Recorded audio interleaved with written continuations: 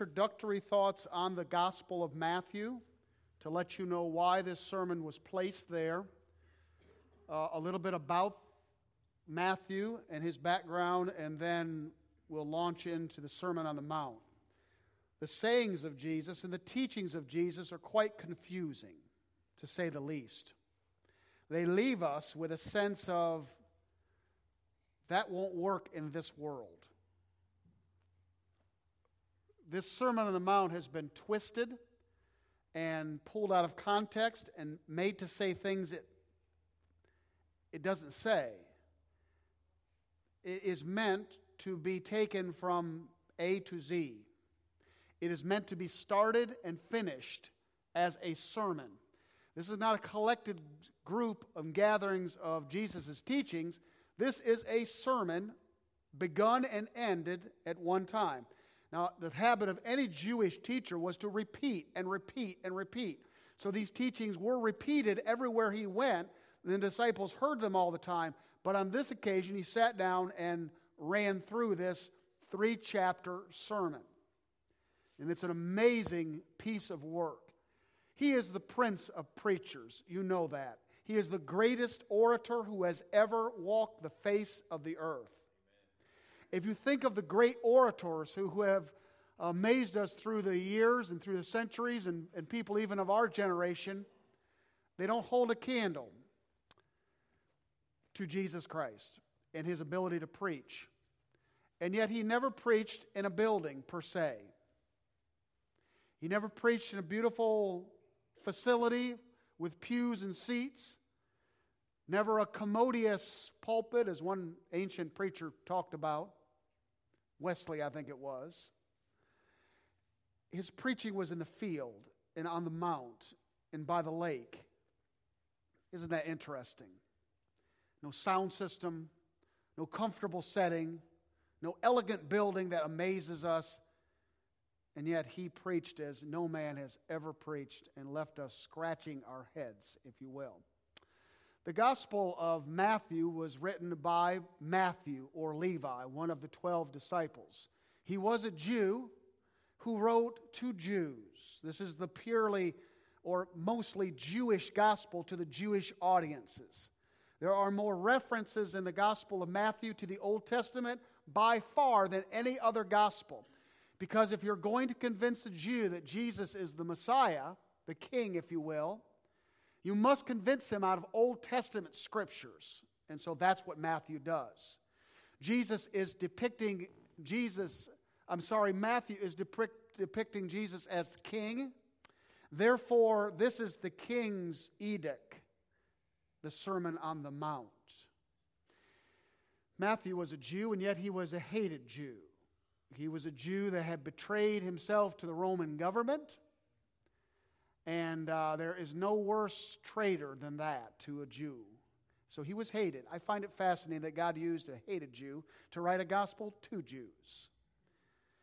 Why in Matthew is the Sermon on the Mount? And by the way, I don't think Luke's account is the same sermon at all. I think it's a different occasion. It looks too different. This is the only place that you find the Sermon on the Mount. It is in the Gospel of Matthew because the Jews had a very specific idea of the Messiah. The reason they missed Jesus Christ is because he fulfilled hardly any of the qualifications that the Jews were looking for a Messiah. They were under the boot of Rome. All they really cared about was deliverance from their present situation. They wanted deliverance from Rome. And they wanted a Messiah who would deliver them. And they were looking for the Lion of the tribe of Judah. Now, there are a lot of occasions in the Old Testament that the Messiah was predicted that he would conquer and reign, and he will on his second coming, but not his first. So, the meek and mild Jesus is not who they expected at all or wanted. Now, just to give you a little feel of the times in the land of Palestine or Israel at this time, years before this, they were under the heel of the Syrians. The great Maccabean rebellion of a couple hundred years before this had rid the land of the terrible Syrians who oppressed them. The celebration of Hanukkah is really a celebration of the cleansing of the temple that the Maccabean family, that's a fascinating history. You ought to know that history. It's fascinating. So they were celebrating the deliverance of that. But they hadn't got their freedom but for a few years when all of a sudden Rome came on the scene. Now you understand, fresh in their mind is a military coup over the Syrians. So they think Rome showed up and the oppression has begun. Then perhaps we can militarily again throw Rome out the way we did Syria. That wasn't happening. Rome was too powerful.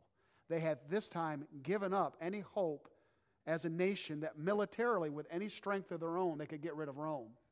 The only thing that they believed in was a divine intervention from heaven, the Messiah being returned, and then their nation would shine again. So when Jesus came on the scene, it was a total disappointment to them. So here it is in the Jewish gospel. The reason the Sermon on the Mount is in Matthew is because this is written to the Jews to hit them slap in the face of this is life in the kingdom. This is your king's edict, and it totally is the antithesis of what you expect. Okay? Now, let's address why the teachings of Jesus in the Gospels are a bit confusing. When Jesus taught, he taught the end game. In other words, he taught principles for the end of the Christian life of what it looks like as a polished product. He didn't teach the process. James, I've got an illustration for you, and this is just between you and I, and you can listen if you want, but I'm going to talk to James for just a minute. If a man showed up on the scene with a new kind of chainsaw, and the chainsaw was light as a feather, sharp as a razor, and it ran on air, it cut trees, but if it hit your body, it would not cut your skin. James is getting very excited at this process. This is one you could tote up with a pinky up the thing and never runs out, never breaks down. And he presented you with that chainsaw. One of the questions that you might have is, how did you make this? Well, he's not explaining how he made it. He's presenting to you the end product. The Sermon on the Mount is the end of the Christian life, what it ought to look like when Jesus is having his way in us. I gave you 4 different words, and I want to explain the words. And first of all, it's the word constitution. Constitution is the deep down part of you at the very core of you. It's the essence of your being. When Jesus Christ comes into your life, he comes into the area of your constitution. It's an old word, I know, but it's a good word, because it starts with C and the other ones start with C, so it helps you remember. Your constitution is the deep down core of you. Adam, when we were created in Adam was the sense of our constitution. Okay? Before a man comes to Christ, he is in Adam. When a man comes to Christ, Adam comes into him, and that man is placed in Christ, and now the very core and constitution of that man is Christ. Everybody there with me? Before a person's saved, they're in Adam. After saved, in Christ. Adam is their constitution. That's why sin is in the world. That's why people act like they do. That's why we're in the mess that we are. Because the core of life is the heart of man. The constitution of man is wrong, and it's Adam.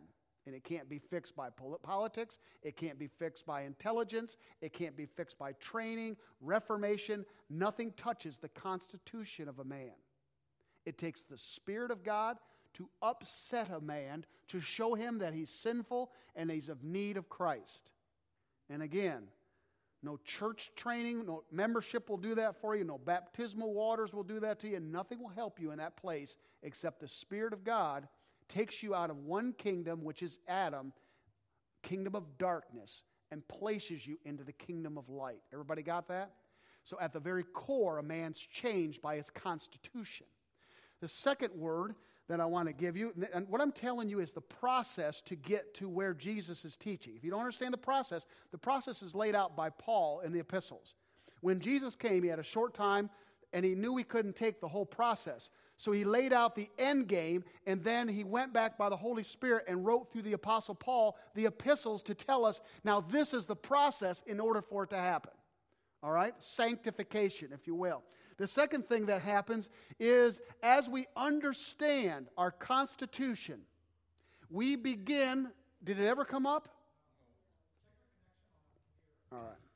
Because I do want you to see the words, because it kind of helps to see the words, to cement it in your mind. You can remember the words? Okay. But see, now you're jumping ahead, so don't look at the words. Everybody don't look at the words? Don't look at the words. Susan, I see you writing them down. No, don't do that. All right. All right, Constitution. There we go. All right. The second one, we're going to get to the words, is condition. This is where the mind comes in. And Paul says, let this mind be in you, which was in Christ Jesus.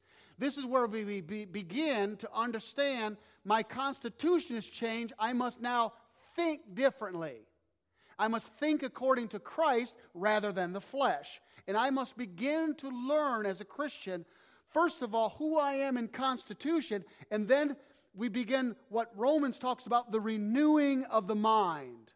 The transference of the mind now to think that I'm crucified with Christ, I'm alive to God, Christ is in me, and I begin to think completely different. Everybody, now that's something you do. By your faith and your constitution, your condition begins, your conditioning of your mind becomes different, and you think differently, and all of a sudden, you begin to grow according to the Constitution. It all relies on what lays at the base. And if Christ is at the base, you've got something to work with, and you, as Ed said this morning, you begin to drink the living water, and you begin to understand the living water is in you, and your condition begins to change. Now, this has nothing to do with how you behave yet. This is not your conduct. This is the way that you think. But the way that a man thinks controls what he does. You'll do stupid, crazy things when you're thinking stupid, crazy. Okay? It's your mind's not right. I think the time has passed now for me to be able to confess this to you. It was very painful for me for a couple weeks, but I'm an open book, so I got to tell you, I had one of the craziest nights of driving in the city of Orlando that you can absolutely imagine. We had a great day with John and Rebecca and Benny at Disney. Wonderful day, but you're tired. At the end of the day, it was 8:30. I said, Karen, we're going. We had a nice hotel set there. It was 8:45. I should have been at the hotel at 9 o'clock. I pulled into the hotel lobby at 11 o'clock. I went around in circles. And I know what you're saying. I know what you're thinking. Well, why don't you just type it into your phone? When you begin to think wrong, you begin to behave wrong, and you're not thinking anymore. I stopped at 8 different gas stations asking, I'm not thinking. I'm asking gas attendants the directions. I look like Clark Griswold times 10. Karen said, I've never seen you act like this. I was just doing like that, going down, just, throwing my glasses down. Yeah, John, you want to throw something in? Yeah, Mom texted me, said, pray for Dad. He's losing his mind. I was behaving poorly because I wasn't thinking correctly. Finally, I slowed down and said, you know what? I'm not moving till I know where I'm going. And so I called the hotel, and I said, a nice guy got on the phone. John, I said, John, you're going to stay on the phone with me till I find your nice hotel. He said, okay, sir, we'll do it. And so we spent a few minutes together, and there I was at the hotel. There's a lot more that went on. It fell apart even more from there. But I'm thinking I'm going to get to the hotel and have a piece of apple pie at 9 o'clock at the restaurant. I'm going to enjoy the waterfalls inside the restaurant. Needless to say, there was no apple pie, and there was no waterfall. All right. But condition is the way that you think. We have been given Christ. Now we must learn Christ. Remember when Paul said to the Galatians, I agonize again until Christ is formed in you. That's a process of conditioning where we realize that Jesus now wants to manifest himself in us. I must now think differently. It's a process, takes a long time. But as you begin to think differently, you begin to act differently. Your conduct changes. You're going to find Well, I'm not going to jump ahead to the Sermon on the Mount. It's the conduct born out of condition, born out of an understanding of constitution. You can't change yourself. You can't do it. Sin is too strong. Sin is too hard. So we rely on the constitution of Christ within. We think differently. We begin to rely on the water of life within us, and that begins to change slowly our conduct. So we begin to act differently. And conduct played out over a long period of time turns into character. Your character is your responsibility. You develop that character based on the constitution within. You think differently. You begin to behave differently over a pattern of time. And behavior over a long period of time develops a thing called character. Amen. The reason the teachings of Jesus are so difficult is because he's talking about a man of character here.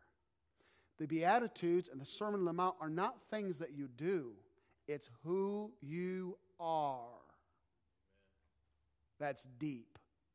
That's process.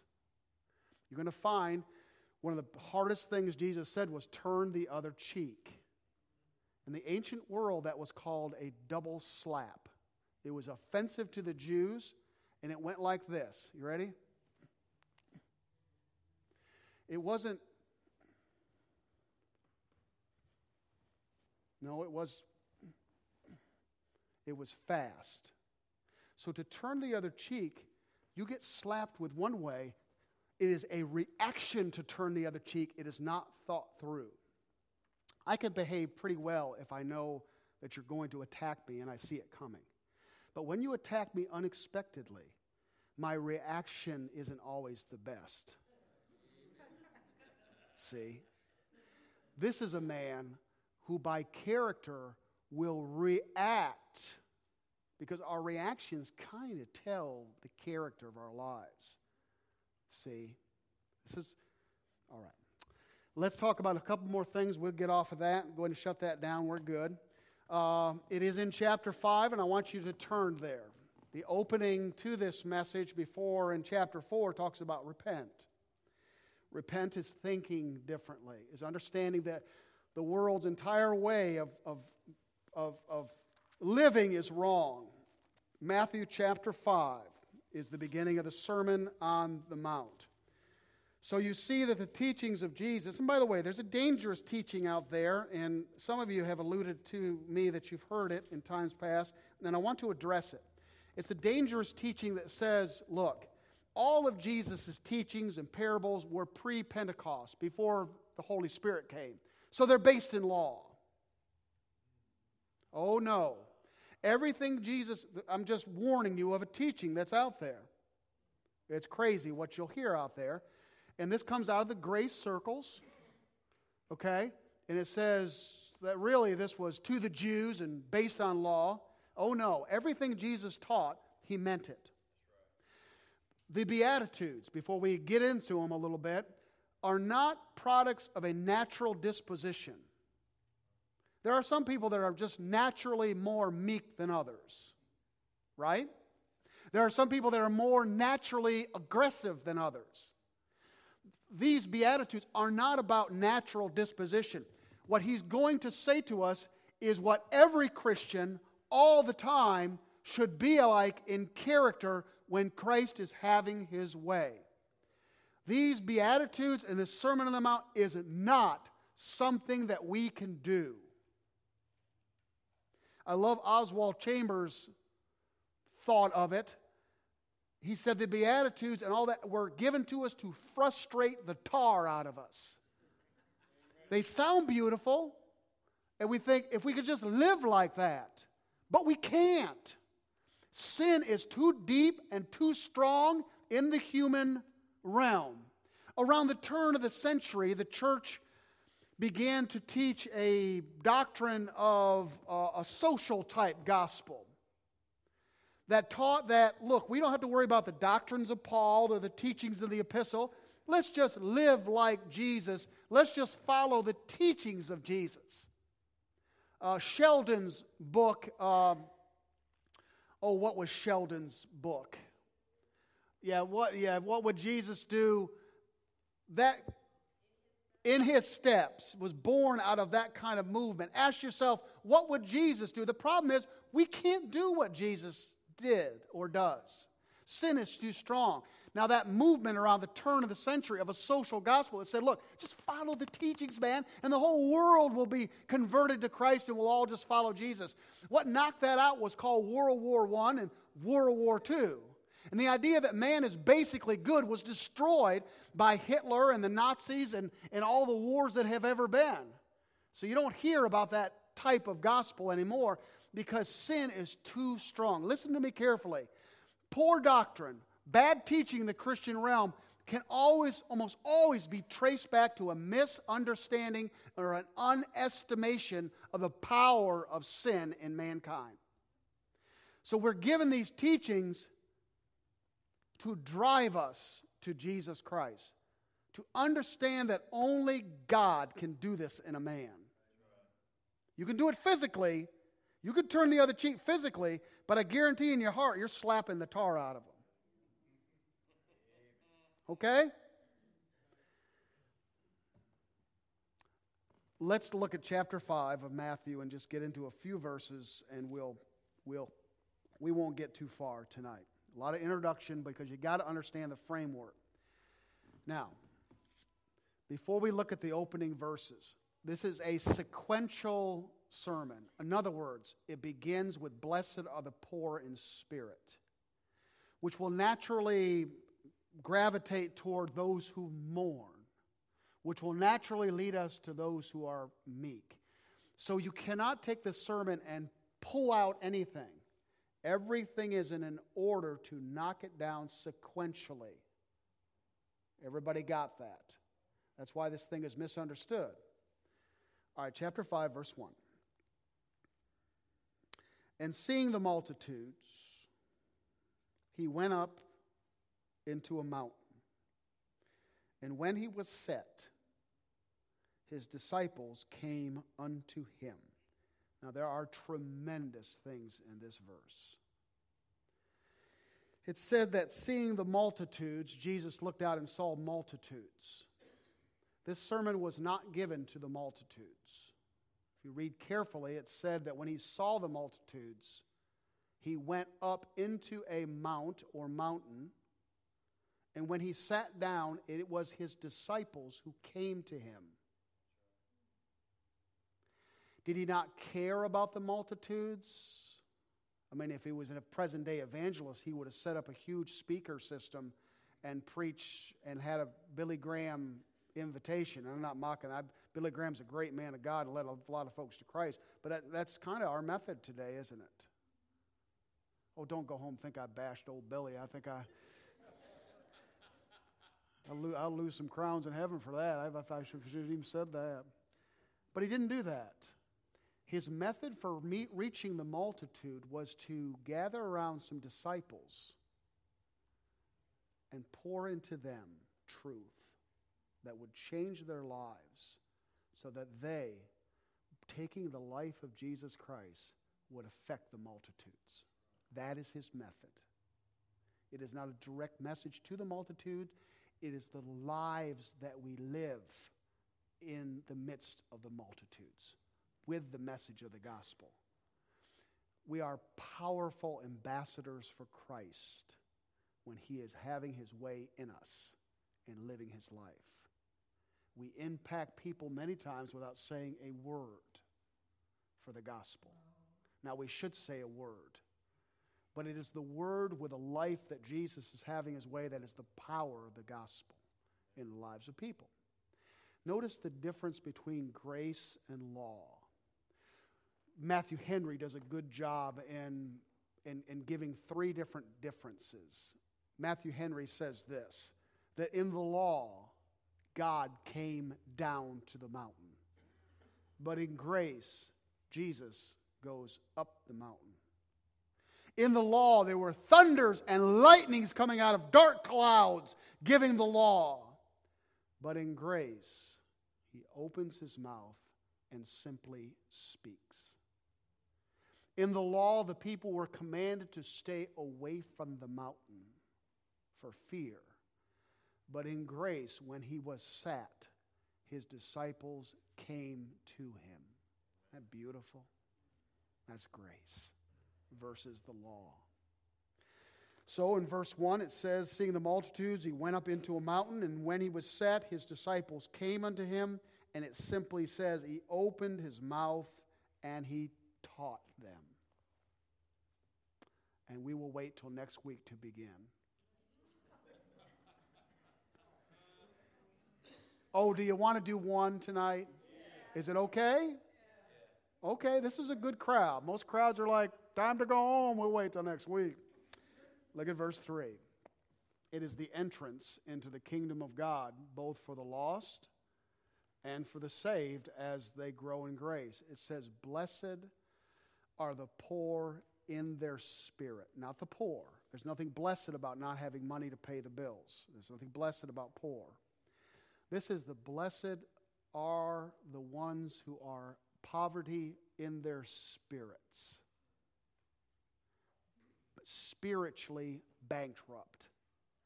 Before a person comes to Christ, as Ed preached to us this morning, they must see that they are spiritually sinful and bankrupt. As long as a man has something in his hands, he cannot come to Christ. Nothing in my hands I bring, simply to the cross I cling. This is the entrance into the kingdom of heaven. Blessed are the poverty of spirit. This is also how the Christian grows in grace. Ed's best point this morning, and he had several good points. Did you catch his best point? Ed, do you remember your best point? You liked them all, didn't you? I liked them all. Let me tell you Ed's best point. When he said this, he said, Jesus said, or the woman said, the well is deep. You have nothing to draw with. And he said, lady, you have no idea how deep that well is. The well of Jesus Christ is unfathomably deep. But Christians do not drink of that well and rest in constitution many times because in our spirit we are not poverty-stricken. God is always bringing us to the point where we cry out, in my flesh dwells no good thing. Amen. Take a man and give him every circumstance that's perfect. Give him a great job. Give him a great family. Give him a nice home. Give him a nice vehicle. Give him friends and family and loved ones. Give the man everything you can imagine with hardly any circumstances that are bad. And he is miserable without Jesus Christ, or miserable if he isn't relying on Christ.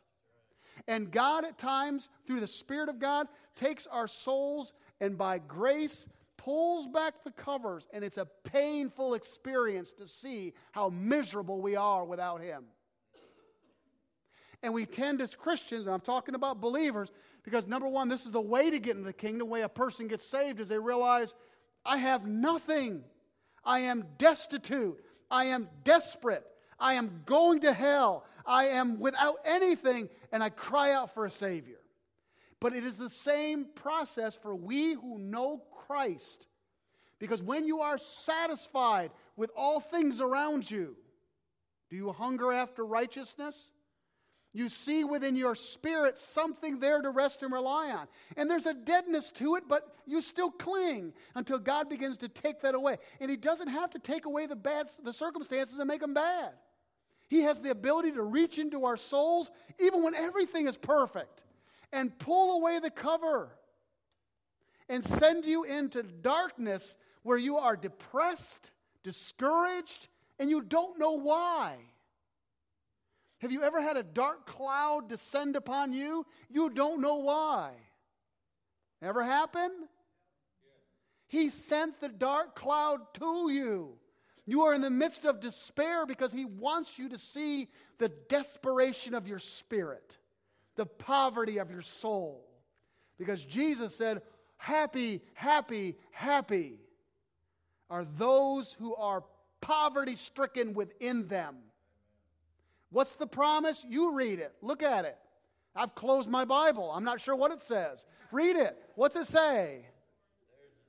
For theirs is the kingdom of heaven. Hallelujah. We go into the realm. Now, kingdom of heaven is exclusive to Matthew. No other writer talks about the kingdom of heaven. What is the kingdom of heaven? It is the authority of the king in the lives of his subjects. It is not the church. Within this church, we who have bowed to the king are a part of the kingdom of heaven. But the kingdom of heaven is bigger than the church. It includes Old Testament saints. It includes those who get saved in the Great Tribulation. It includes all those throughout the ages of time that have bowed to the King of heaven. That's the kingdom of heaven, to the King. So my question to you tonight, have you bowed to the King? Are you in the kingdom of heaven? And if you are, the pathway of growth is to understand how miserably empty you are, because it is only then that He is your life. We cling and cling and cling to just about everything, do we not? Except Him.